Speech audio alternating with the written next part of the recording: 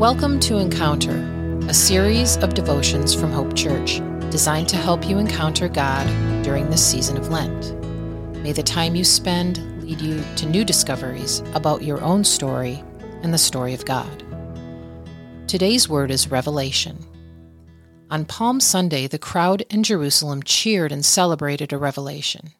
Jesus is the Messiah. He is the King. He is with us, and our lives are changed forever.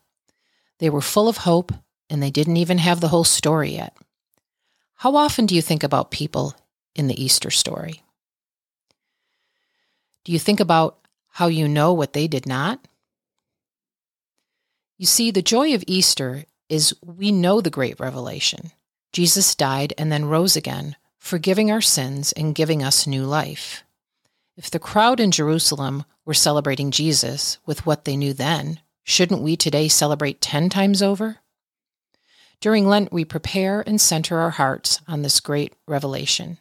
Jesus is who he says he is, the Messiah. God who came to us in human flesh. God who defeated death so he can spend eternity with us.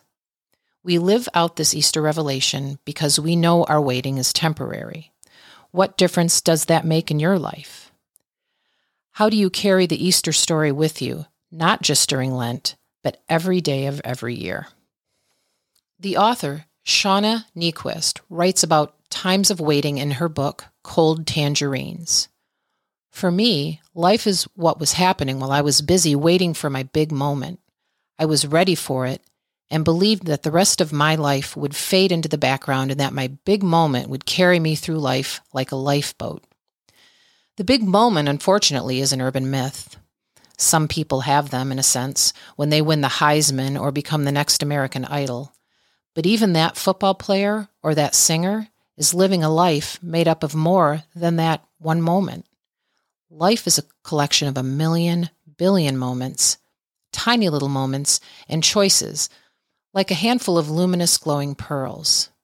It takes so much time and so much work, and those beads and moments are so small and so much less fabulous and dramatic than the movies. But this is what I'm finding in glimpses and flashes. This is it.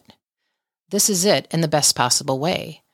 That thing I'm waiting for, that adventure, that movie score-worthy experience unfolding gracefully, this is it.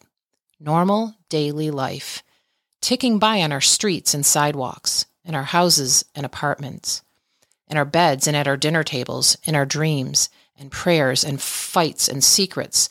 This pedestrian life is the most precious thing any of us will ever experience. The hope of Jesus is that you live every day knowing that you are loved and you are not alone. The big moment of Jesus' resurrection has already happened.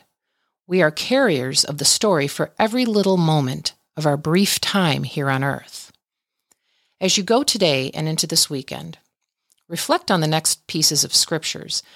May knowing that God brings everything together for your good be the best revelation of your life.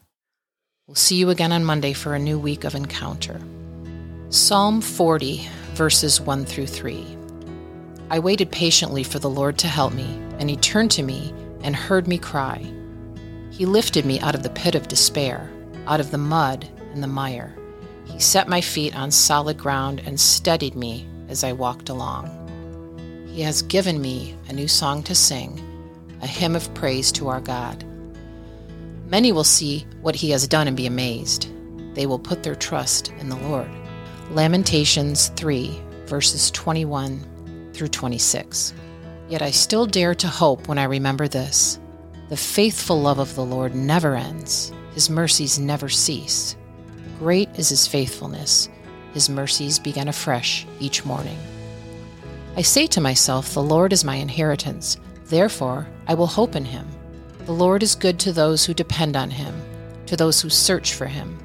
So it is good to wait quietly for salvation from the Lord. Romans 8, 23 through 28. And we believers also groan, even though we have the Holy Spirit within us as a foretaste of future glory. For we long for our bodies to be released from sin and suffering. We too wait with eager hope for the day when God will give us our full rights as his adopted children, including the new bodies He has promised us. We were given this hope when we were saved. If we already have something, we don't need to hope for it. But if we look forward to something we don't yet have, we must wait patiently and confidently. And the Holy Spirit helps us in our weakness. For example, we don't know what God wants us to pray for, but the Holy Spirit prays for us with groanings that cannot be expressed in words. And the Father, who knows all hearts, knows what the Spirit is saying. For the Spirit pleads for us believers in harmony with God's will. And we know that God causes everything to work together for the good of those who love God and are called according to His purpose for them.